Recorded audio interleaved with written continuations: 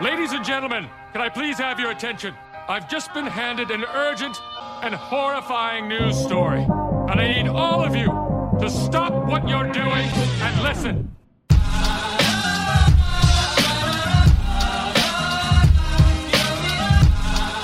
Hey everybody, this is the 1 hour photo podcast by Studio C41, and we are here with I don't know how to introduce these two characters because they seem like they're mad all the time, and they're super sensitive. And but I think this is going to be a very fun conversation because I've had M from Emulsive on the show, and this is the first time having Hamish, and this is the crossover episode with the Hypersensitive Photographers podcast. How you guys doing? But I make just to clarify, M is really fucking boring when I'm not around. So hopefully this will be more interesting than when you've had M on in the past, because I've heard M on podcasts and I understand that he sends people to sleep. Yes. I'm usually asleep before other people have fallen asleep. So I've never actually heard other people falling asleep. I'm just aware of the fact that it happens. Oh man, this is going to be brilliant. That's a nice little throwback to Andre. Wow, that's the only time it's, the most other people have been too ashamed to sort of make other people aware of the fact it happens. Yeah, most podcasts. No, we edit it out mostly when I do other podcasts. It's just the way it happens. Hamish is, of course, right, as always, or at least as my therapist has told me to keep telling him. But I'd probably advise that you just don't listen to anything that he says, really. Does your therapist believe that I exist yet? No, you're still a figment of my imagination, apparently. Man. Well, all right. So what nobody else realizes, I'm actually M's therapist. Oh, wow. We're getting deep here. So what does the ink blots tell you, Em? I think that it's all candy floss. Everything is candy floss. Yeah, but you really don't want to know what the candy floss tells me. Oh man. Okay, so I'm gonna try to wrangle you two because this 1 hour photo podcast, it's got to be an hour, up to an hour long, or else it's free. So and by free meaning that we don't charge for this show at all. So I want to go back to the Andre episode, M, because I want to just tell you, I have never laughed so hard on a podcast. Like literally, I thought I had to pull over on the highway and just get it out of my system, because it was just, I've never heard anybody literally snore on a podcast like that. Like, I mean, you and Mike were having a fantastic conversation. I'm still a freezer believer, but that's cool. That's cool. But it's kind of funny because Andre was going through a very busy weekend, so I could totally understand him kind of falling asleep on that. But after seeing his little meetup and taking every minute to fall asleep, I feel a little bit less like, dude, you kind of need to get your shit together. That man seriously does run himself ragged. He does. He's just one of those people that typifies the whole burning the candle at both ends and stuff. But yeah, the funniest thing about the podcast for me, and it was great listening back to it, but it's recording and then realizing what's happening and then carrying on regardless. So both Mike and I know exactly what's happened. And we eventually, after about 10 minutes, 15 minutes, we cut to the break. And I really wish Mike had saved or posted some of the outtakes in between, because there's 25, 30 minutes of us just laughing our guts out and absolutely taking the piss out of Andre. And we then refuse to tell him anything that's been discussed. Oh, that's fantastic. And it must have been some subliminal messages just coming to him through his earpiece whilst we're recording. He then starts bringing up the points that we've discussed when he's awake again, and we're all talking again. It was fantastic. I mean, those podcast sessions with those guys are marathons. I mean, it can easily be 3-4 hours. I think the longest was nearly 5 hours of just recording, and about an hour and a half of that makes it to the show. Yeah, and the rest. It's just all the banter and stuff. It's fantastic. That's fantastic. So they are known for their marathons for sure. And I'm kind of curious, like when I first listened to the Hypersensitives, or we'll just call it because it is a mouthful, the Hypersensitives Photographers Podcast. I'll just call it HPP from now. That's but I guess, how do you guys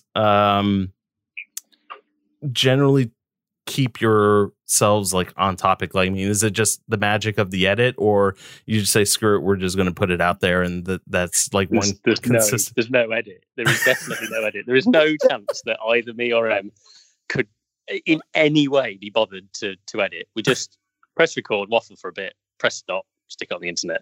Oh, that is too funny. Did you hear he just said, like, how do you guys keep on topic? Have you actually listened to any episodes? Well, no. So yes, I have listened, and I there are many jokes where you guys certainly go off topic. But I mean, just kind of like you guys end up bringing it back somehow, and we're professionals. We're just absolute. Just a high standard professional podcasters. We've been doing this for, since January. We know what we're doing. You guys know what you're doing. Fantastic. Oh man, that's brilliant. Well, okay, so let's talk about each individual person. So Hamish and Em. So I'll kind of start off with Hamish, because you, sir. This is your first time on our podcast, and I kind of like to get to know a little bit more about you, sir, because I've only heard you on the Sunny 16 podcast, and that was maybe about a year ago, I want to say. I think that was when you were first announcing the Pixelator, right? Quite possibly, yeah. Yeah. They've managed to drag me on a few times. Oh wow! In fact, yesterday I was recording with them yesterday, so. Oh, cool. So awesome. I'll hope to hear you again on that one. So let's dive into hearing a little bit about yourself and how the heck you got into photography. I'm one of those people, sort of film photography at least seems to be divided into people who have recently started doing it and the other people who've been doing it, since before digital. And I'm one of those people that has been doing it since before digital. Since I was 9, but I should follow that by saying that doesn't mean that I think that I'm necessarily any better, because that's I'm definitely not. Sure. I've most definitely learned everything that I have, or everything that I currently know about film photography, I would say has been learned since I've been doing the blog. Well, that's not entirely true. The last 10 years, I suppose, I've maybe a little bit longer, but my nan bought me a camera when I was 9, so that was in 1994. Okay. And then so I had that for a few years, shot that I guess throughout my teens, and then had an APS, an Minolta Vectis something or other, point and shoot throughout my late teens. And then the sort of very early days of digital, I had a Canon point and shoot thing that was okay, and then it was kind of sort of didn't really. I was always known as the guy that had a camera. I was always sort of into photography, but I wasn't really into not like the weird obsession I have with it now. Sure. I got a job in a camera and sort of hi-fi and stuff shop, and there wasn't any other photography experts in there at the time. So they employed me. They wanted a photography. I mean, believe it or not, there's a camera shop that didn't have a photography expert in it. Wow. So they employed me as somebody to be basically the camera guy. So I took it upon myself to this is when I was, I'd say 21, maybe 22, something like that. Mhm.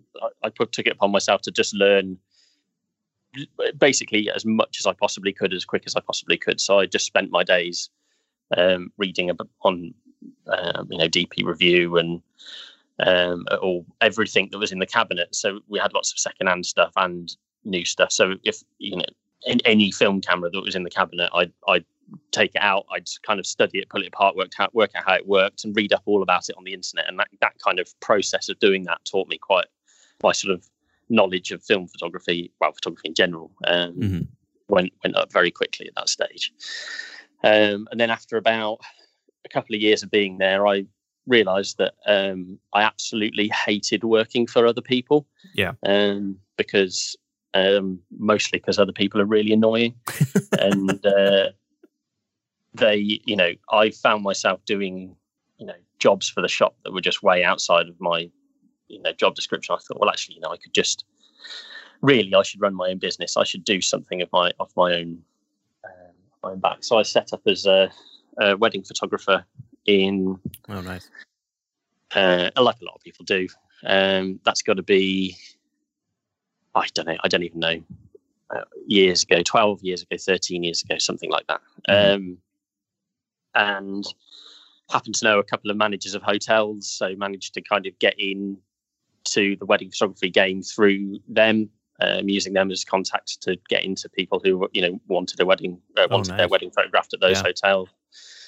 And then about a year after that, I started picking up commercial work. So I picked up quite a big contract for a local fashion label doing their clothes, just white background clothes shots. So I'd do a couple of seasons a year, and that was very lucrative. In fact, so lucrative they ended up employing somebody, and it was less money to employ somebody, I think, in the end, than it was to get me to do it. So sure. They paid me to train that person. And that was kind of all of that was from technical know-how, if you see what I mean. I wasn't particularly a great photographer, but I was technically quite knowledgeable because of all of the stuff that I'd learned in the shop, if you see what I mean. I understood how to take photos, and and then eventually I set up my creative agency that I currently run with my business partner Greg, which we do websites and photography and all that sort of stuff.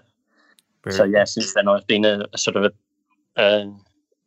I've been the photographer for my own business, if you see what I mean. So it's kind of interesting that it's a topic that I haven't really talked about all that much on the podcast, but it is something that is kind of almost like a burning topic that I've been wanting to talk about is entrepreneurship and in the film or in the photography industry, and making that dive from an 8-to-5 job to a being your own business owner, and so that is something that I have not taken the plunge myself, because I'm doing this along the lines of a normal 8-to-5 job as well.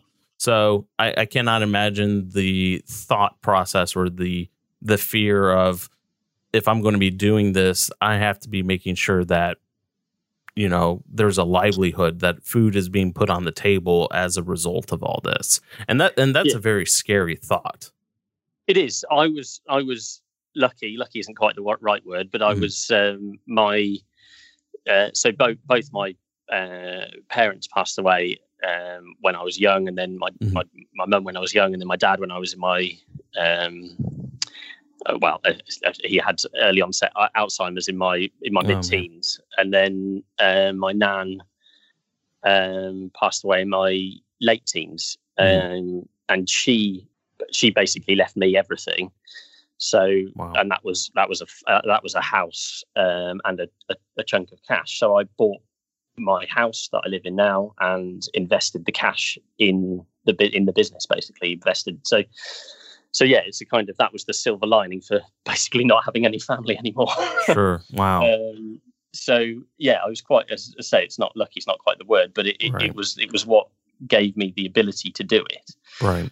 It was still a gamble, of course, but I think because I had the first kind of year or so was covered by was covered by that and that the job for the fashion label that I got. Mm-hmm.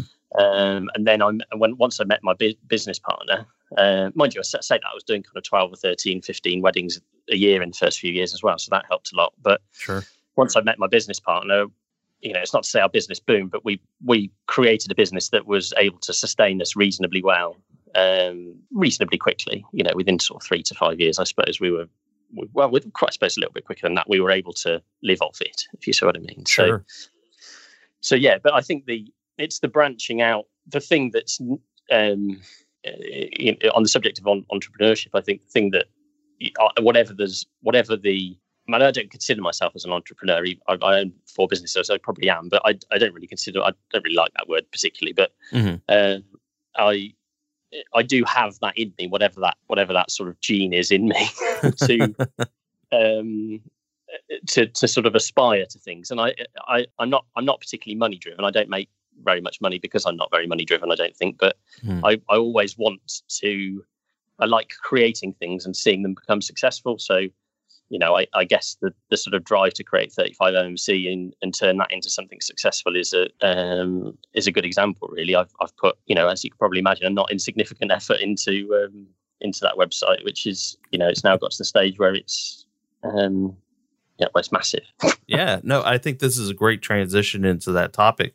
So you, as a result of the wedding photography and everything, you started 35mmC.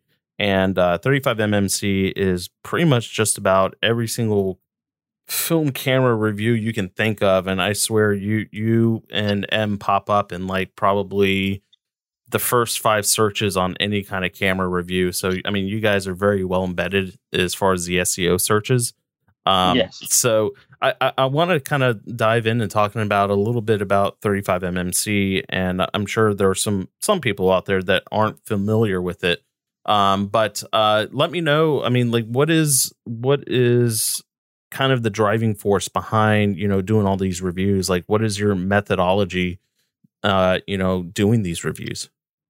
Well, I mean, they are reviews. I mean, yes, they are reviews, but funny enough, I don't really see them as reviews. Even though a lot of the content I do write is, I suppose, quite traditional review-based content, if you see what I mean.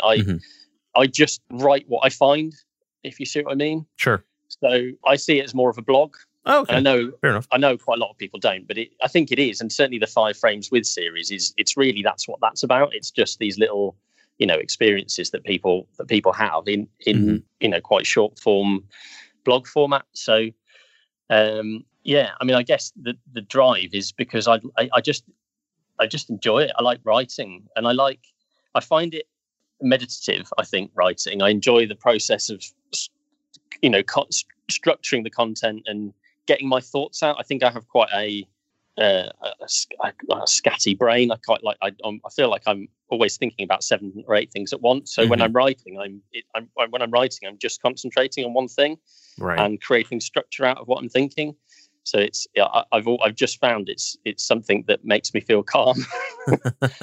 So I do it because of that, really, and it's photography because I like photography and I enjoy cameras, and I enjoy taking photos. So it's kind of a big. It's sort of it's lots of hobbies all.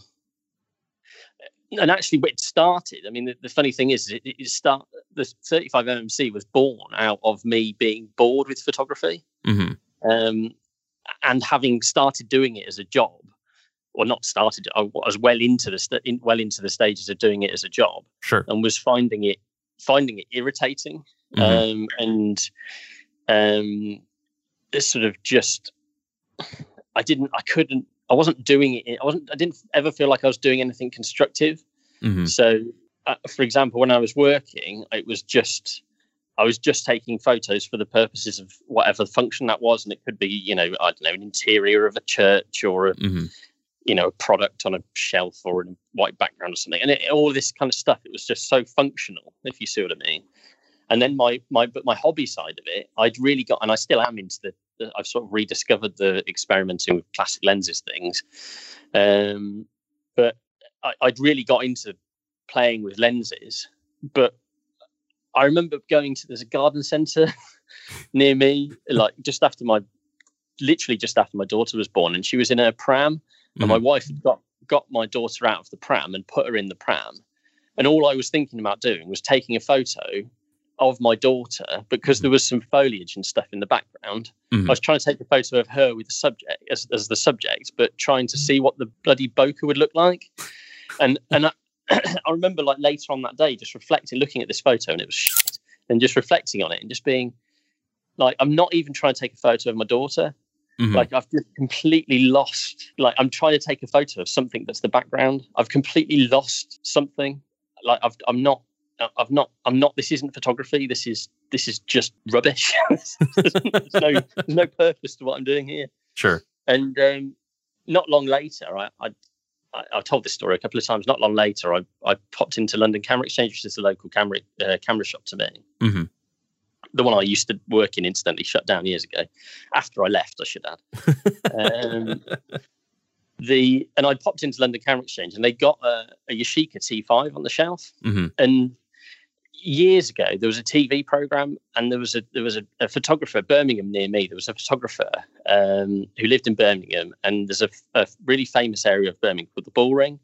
And this photographer had documented the Bull Ring over the years, and he'd done it with a point and shoot film camera, like a little Canon AF35 or something like that. All I remember was that it was a little camera with red bits on it. So it was like, a Canon AF35 or, one of the Nikons or some, one of the ones from the 80s that had red bits on them. Right. And his photos were stunning. And I was like, God, if he could do that with that point and shoot camera, and it was so uncontrived, and he was so unpretentious about it. That was just his thing. He just took photos of the Bull Ring with his point and shoot camera, and they were fantastic. Yeah. And it really, really inspired me. And it just happened this one day. I went into London Camera Exchange, and I was aware of the Yashica T5. I didn't really know, I was aware of the sort of the skater thing and the Terry Richardson thing and all that kind of thing. But I wasn't really particularly aware of it, other than that I knew that it was worth a few quid. And I said to they got them on the shelf, and I said to Gareth, who was the recently appointed new shop manager, how much do you want for it? And I sort of befriended him a bit by this time. And he goes, 35 quid or 30 quid, whatever, just have it. And I was like, are you sure? Because they were like 100 quid at the time. Right. He was like, yeah, to have it, 30 quid. So I took it, obviously, put a roll of XP2 in it, and took some photos of my daughter, and took photos of my daughter, not of the fucking bokeh in the background, of my daughter, and got the photos back. And they were absolutely stunning. They were just like, they were so crisp, and so kind of the contrast was lovely. And it was just like a switch just flicked in my head, and I was like, that's this is what I want to do. And of course, that's what 35 MC 35mm compacts. That's what it started off as, is this sort of niche blog for compact film cameras.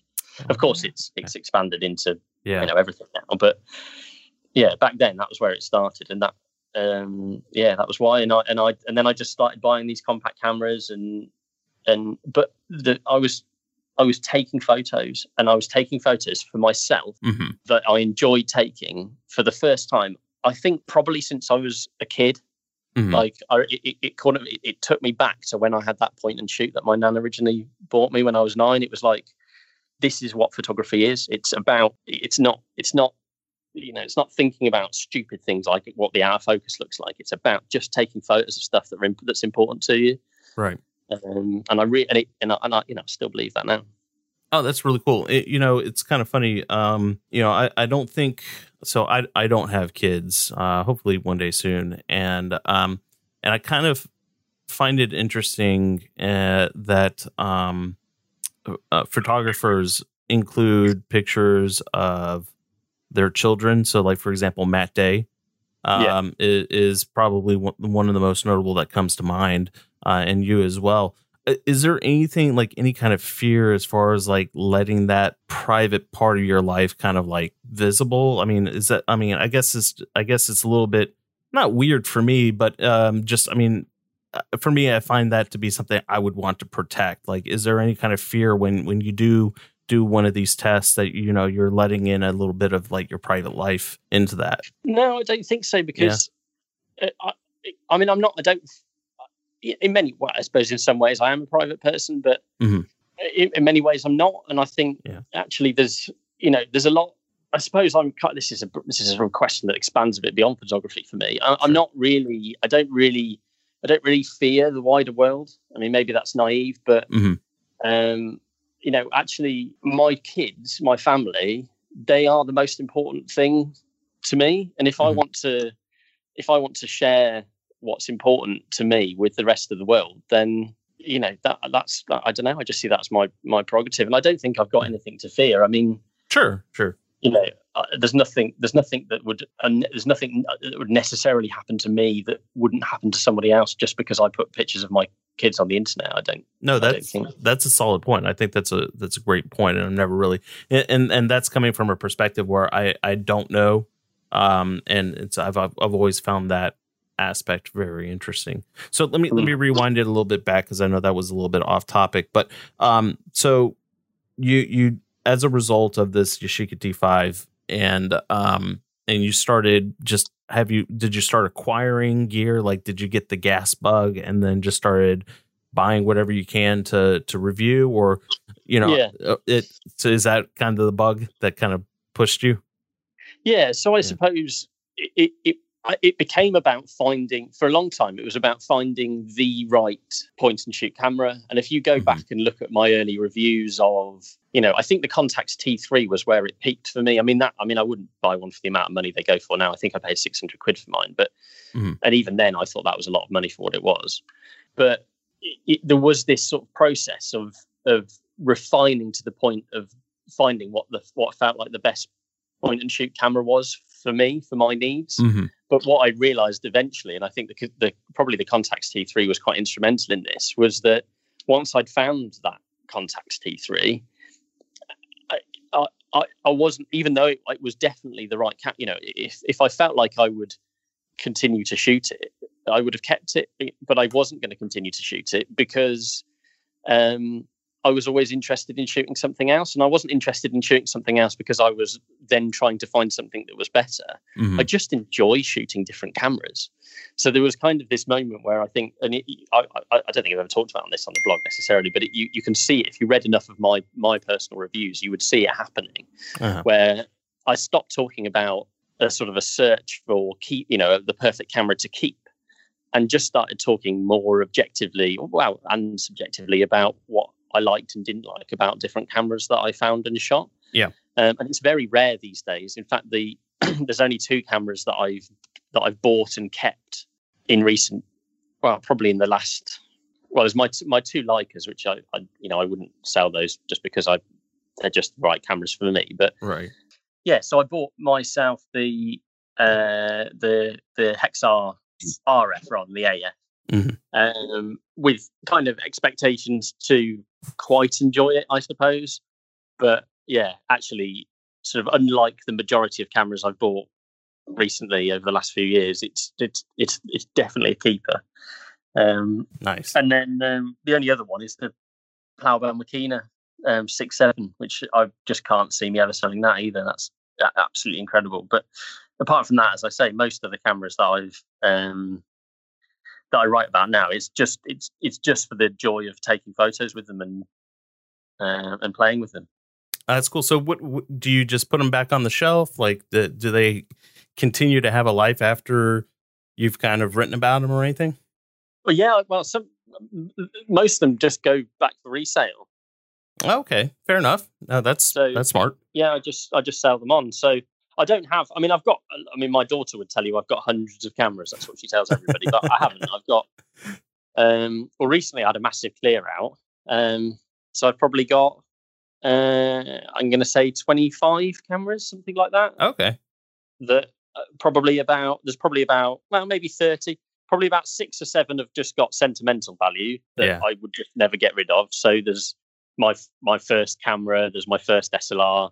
There's the SLR that I had that was pretty much the reason that I met my wife. There's a couple of other bits and bobs. There's a camera that a reader of 35 OMC just randomly got in touch with me and said that he was he'd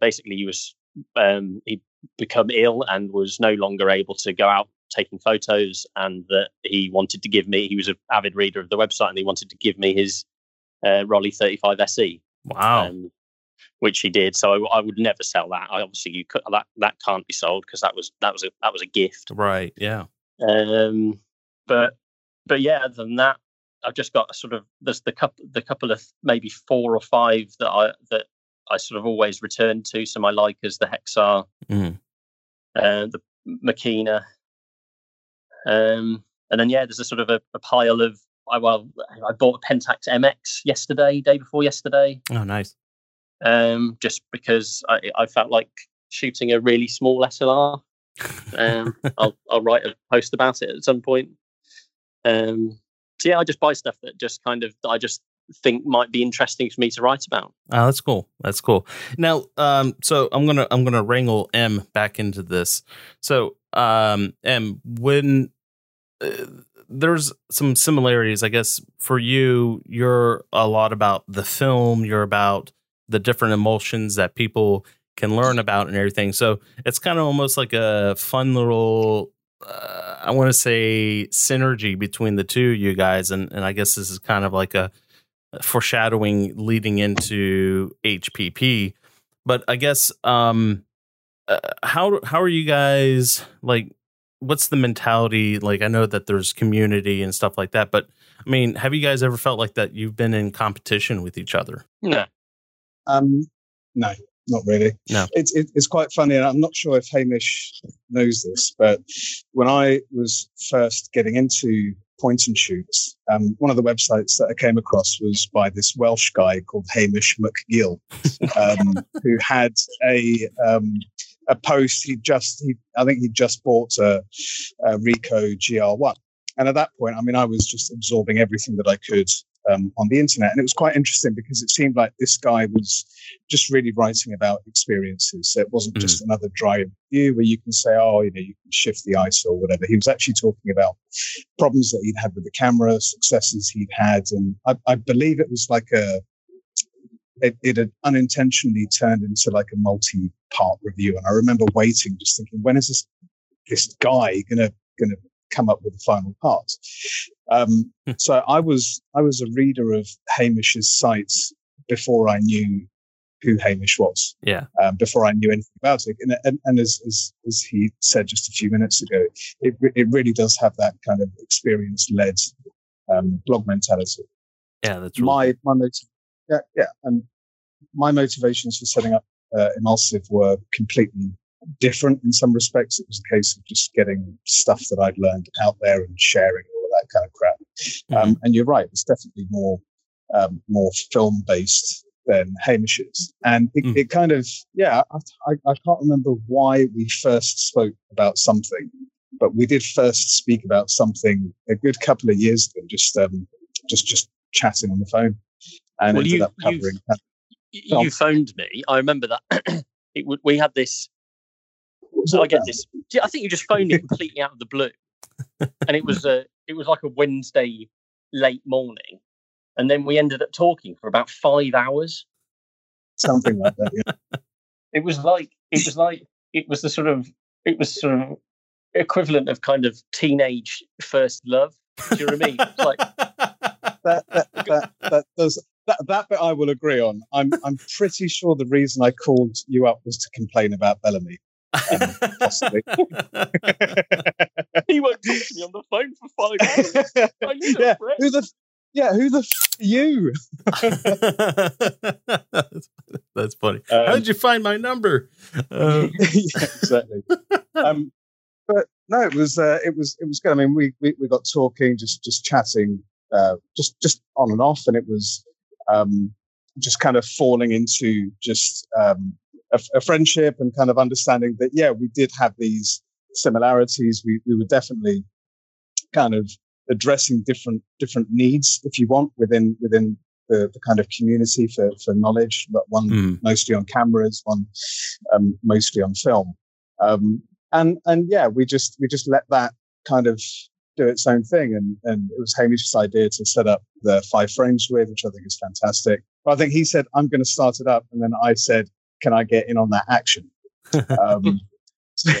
So that kind of kicked off that way. And then last year he said, I think we should do a podcast. People might want to hear us talking about stuff. Well, I think it was the amount of phone calls that we'd had. I remember getting in my car one day, and I think I just said, we should just record this shit, because surely out of all of this nonsense that we talk, there is an audience for this bullshit. But it wasn't actually like, it was only, I think I don't know why the name Hypersensitive Photographers Podcast, or whatever, is that right? Hypersensitive Photographers Podcast. I don't know why that happened, but so I called my dog Piglet, right? And my dog is a little pig. She will eat everything. But I called her Piglet before I knew that she was the sort of dog that would eat everything. I mean, she eats everything all the time. And it's the same with the Hypersensitive Photography Podcast. We called it that. And then afterwards, it turns out that we're just a pair of assholes who like moaning about it.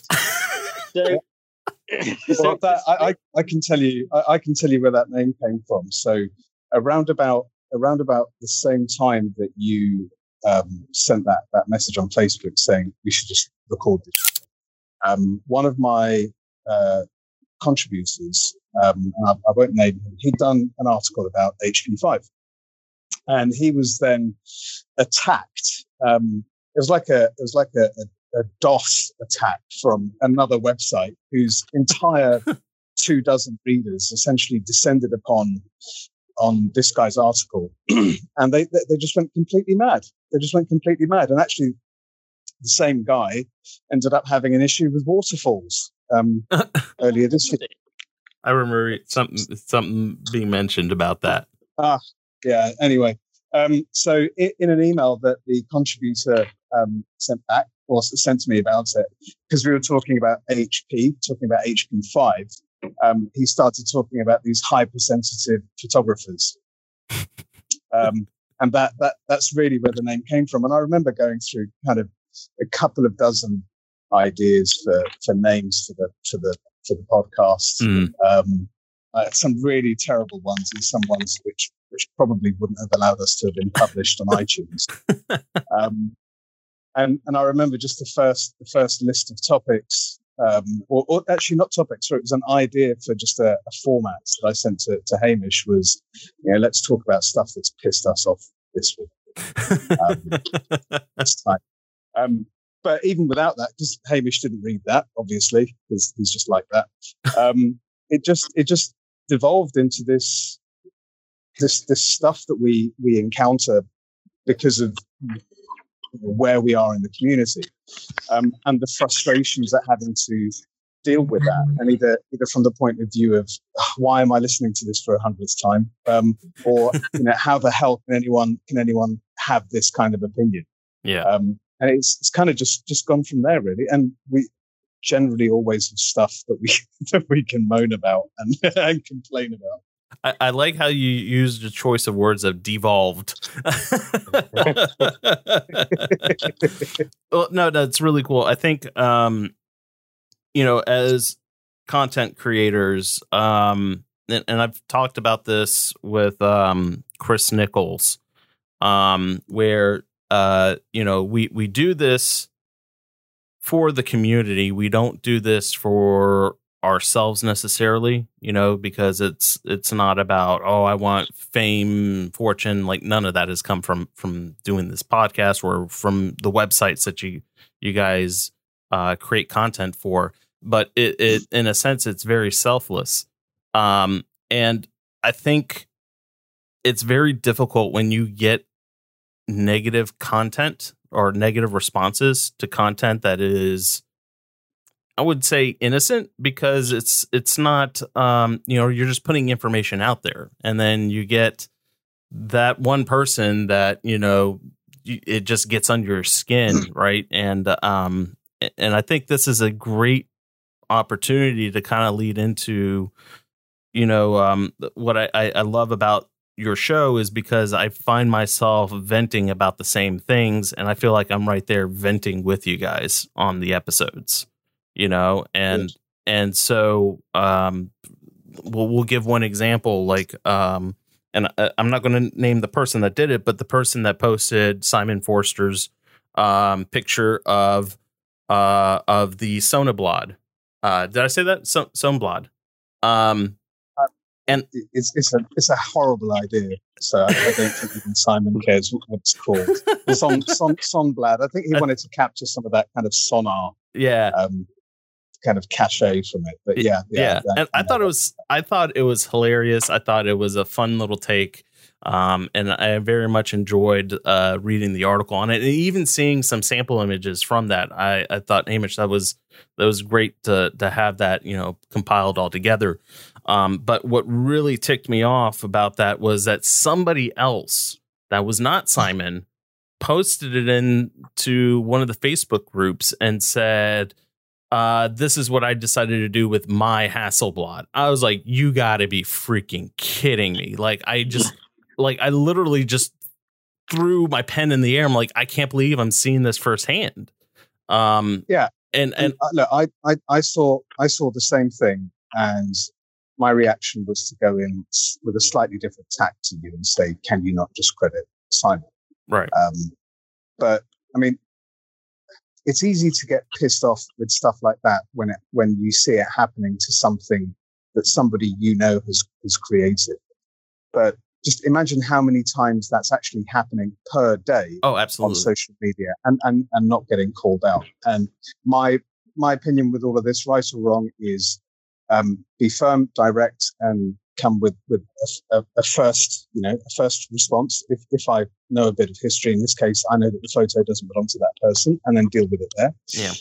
And if they don't do anything, that's when you can kind of raise the level of your voice and start insisting or what have you. I think it's as someone who's so pissed off with stuff like that, you need to build that buffer in for yourself. Otherwise, everything's going to make yourself angry, and you need to focus on getting angry at the stuff that deserves your ire.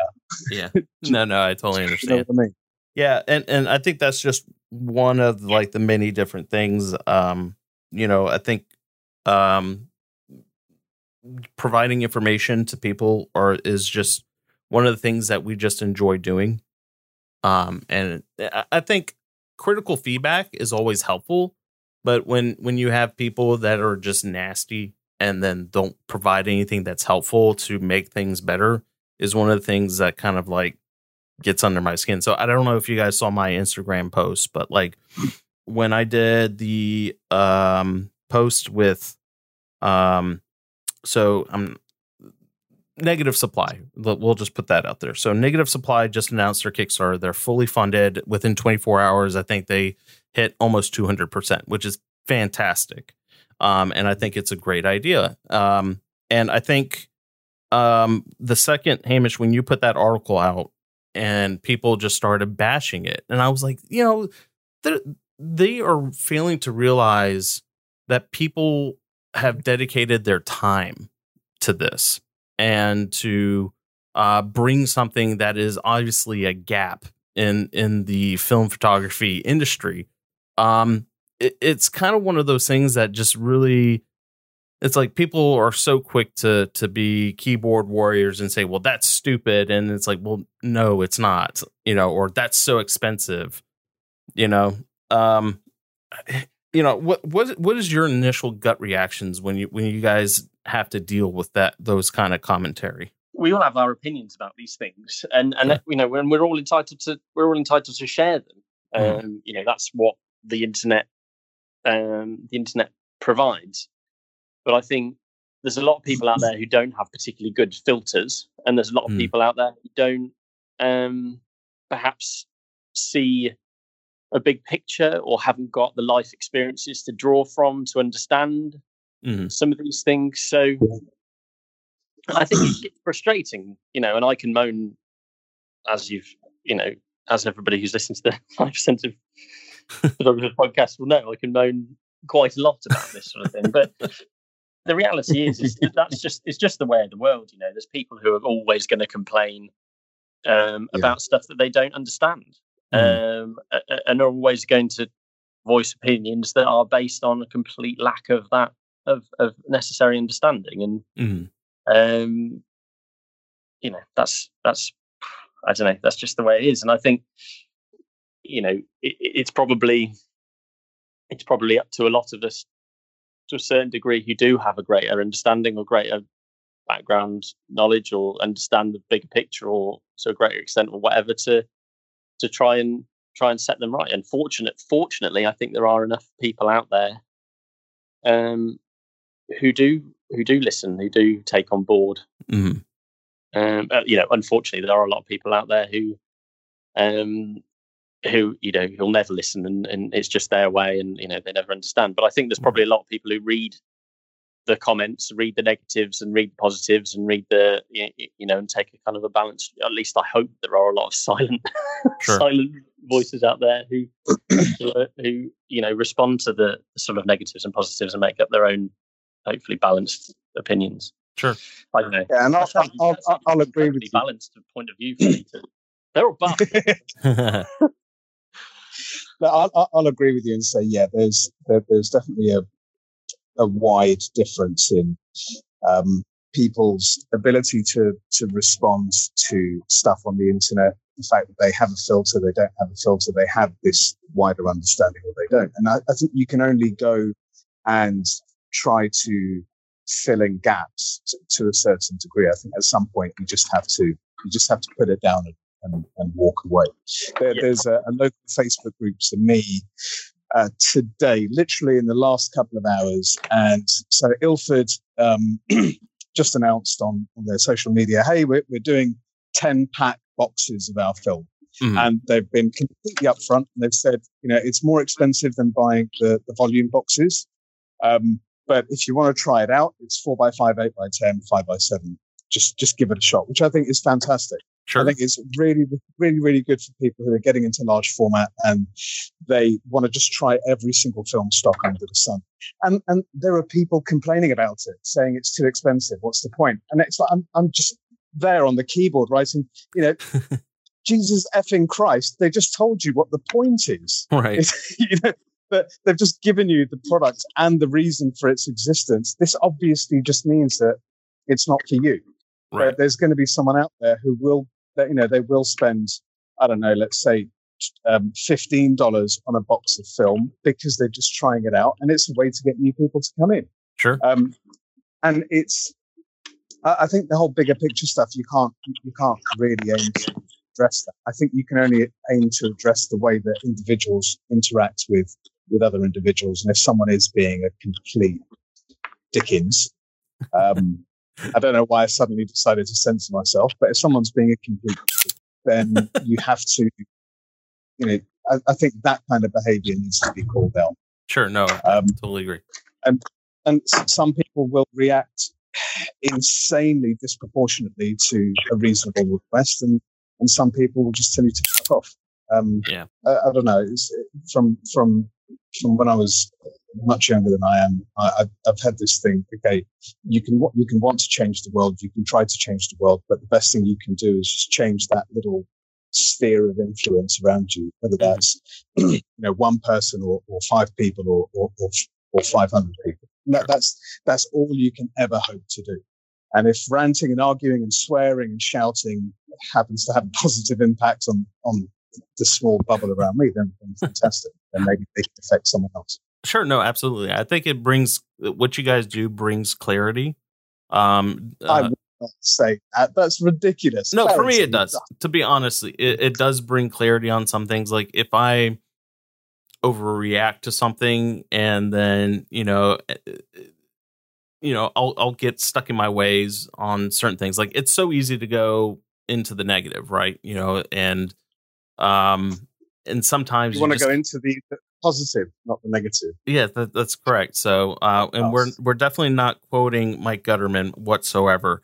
Anyways, but sometimes you just kind of have to have that reality check, and I think you guys may not see it that way. At least is how I get out of it, is that I get that reality check sometimes, because you guys are huge content creators, and even though people may not know the faces or the voices to these websites, through these podcasts, you're still providing information outside of the website. So, but let's shift gears a little bit and not discuss our rants of the world. But I'd like to hear a little bit more about kind of the future for HPP for you guys, and I guess what you guys hope to get out of it down the road. Can I have a quick offline chat with Hamish? You didn't get to that point. He doesn't seem to understand. He doesn't seem to understand that we have no plan. I sort of had this conversation on the Sunny 16 podcast, though, doing their judging their people thingy, cheap shots challenge yesterday. I as I said to them, I can't remember if this was on there or not, so to speak, but I said to them, we just enjoy doing it. Like there's nothing there's no plan. Sure. There is no, I don't know. There's no motivation, but there's no kind of end goal. Sure. We both have our websites that we enjoy and do for all of the reasons that we do them. But the podcast, it is literally as simple as two mates recording a conversation about stuff that's recently annoyed us. I mean, it's that. It's just that. It is. I mean, it could essentially be a night down the pub where just two mates are just having a rather rambling, incoherent conversation that eventually, the tangents eventually loop back on themselves somehow. I mean, it has no purpose. It has no drive. Motivation is just enjoyment of the conversation. In terms of future developments, I'd like to be at a point where I think both of us are in time zones close enough that we can both get drunk, because up until now it's mostly been me. Yeah, I mean, it's not like, oh, we want to grow our readership and our listenership and we want interviewees and we want to do this and we want to do that. I think we do enough of creating that kind of content, to use that term, on our sites with our blogs and our interviews, and just thinking about, okay, what's happening next week, what's happening next month, what's happening the month after that. So this is kind of catharsis. Sure. It's a very cathartic experience. No, that's really cool. No, and it's kind of funny because it's, I guess, different perspectives, because at least for me, it's kind of like, I guess I'm trying to grow Studio C41 into like almost like a brand within itself, right? So it's really cool that we all have the same ideology in mind, but we all have different ways of approaching it. And so I think it's really cool that what you've done with the podcasters and wrangling them all together, which kind of started off as a silly joke, as an April Fool's, has really blossomed into something fantastic. That was the original intention. Just, I think I know enough of you guys, and Hamish knows enough of you guys separately, and enough of you guys separately. But this I think this conversation wasn't happening between you guys, and now I think it's fantastic how often and how much you guys all communicate with each other and just bounce ideas off and stuff. It's a great support group. You should monetize it. Sure. Yeah, no, it kind of is. It kind of is. I mean, it's kind of funny because, in these chats, you'll have somebody say, hey, I think I'm about buying this camera. And so it's like they're almost like looking for validation. It's like you're kind of asking somebody in an AA group if you should get this beer. Like, yeah. I love the Kentucky beer, the Kentucky bourbon beer. Yeah, I just yeah, exactly. No, I think it's quite hilarious as far as what has kind of, I've created great friendships. It's kind of what I think I have not been. It brought realization for me that I have not been doing a good enough job bringing people in from other shows. And I think Sunny 16 did a very good job with that initially.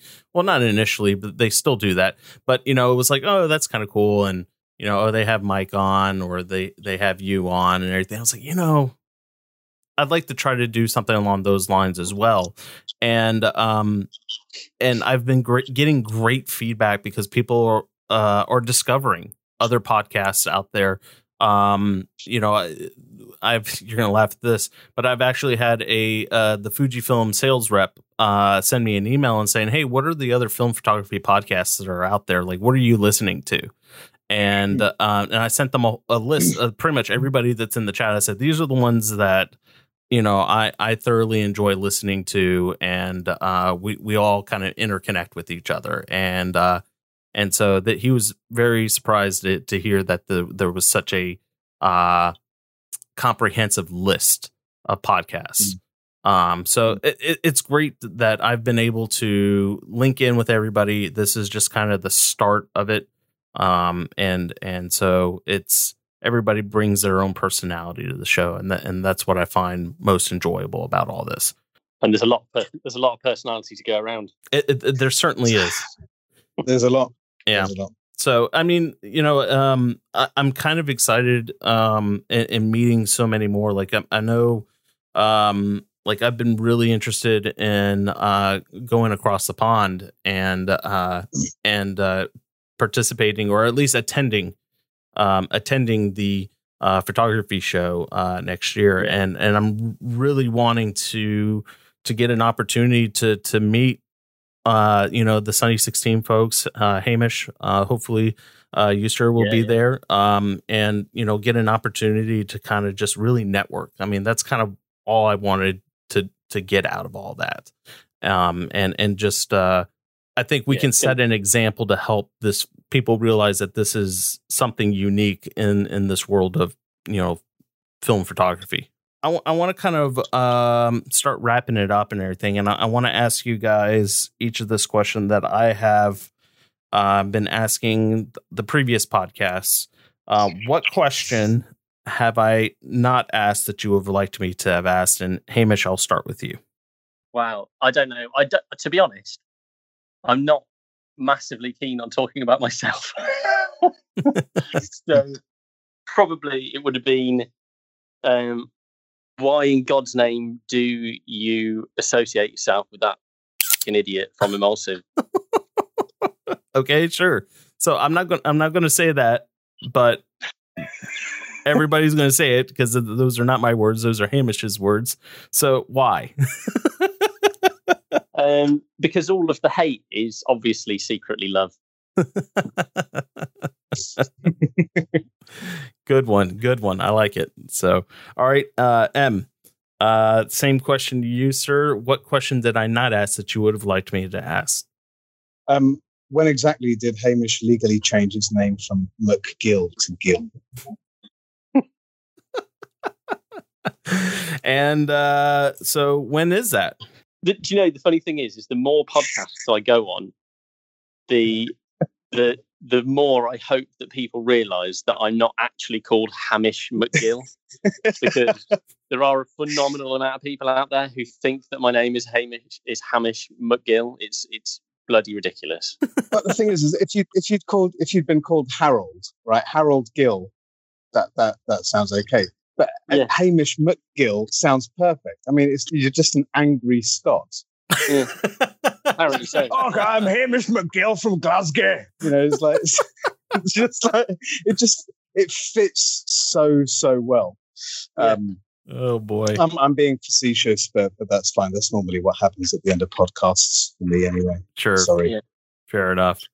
All right, guys. Well, I think that wraps it up for this episode. Hamish, thank you for you guys for taking the time and hopping on the mic at the last second for this interview. And I hope that this our incoherent mess of our thoughts can be edited into a concise interview. So, but no, I think this was fantastic. I very much enjoy talking to you guys, listening to your podcasts, and I was hoping that we could close out this episode by helping me close out with the show. So. Yeah, okay. Yeah, I'll let Hamish do that, seeing as he's a first-time guest. Okay, fair enough. I can't.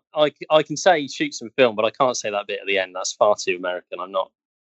You have to just say just just say it. Just say shoot some film. Just say damn it instead. Whatever. I mean, what is Can it be? Fuck's sake, shoot some film. Sure. There you go. It's done. All right, guys. Well, that wraps it up for this episode. And my close off was completely destroyed by Hamish McGill. I'm surprised. Look, to be fair, this is the least railroaded an episode of a podcast that me and Em have been on together for a long time. Do you know what I mean? We've been reasonably well behaved. I think there was a whole period where Em was taking his bins out or something that meant that he wasn't around. So if it hadn't have been for that, you'd consider yourself. All I'm saying is, consider yourself lucky that it's only gone to towards the end. Fair enough. I was listening to that whole segment. I just didn't just interrupt you guys because of the kind of typhoon style weather outside. So, I think this has been a relatively successful endeavor. I'm glad that I got pulled into it on the last minute. I was just ready to open a beer. So thank you for that, Hamish. I think I'm genuinely thanking you. Stop being a wanker. Yeah. I think it's been good, and it has definitely been the most productive podcast that I've been on. Wasn't the HPP in 2019? Oh my! All right. Well, I'm gonna go ahead and end it. So shoot some film, dang it.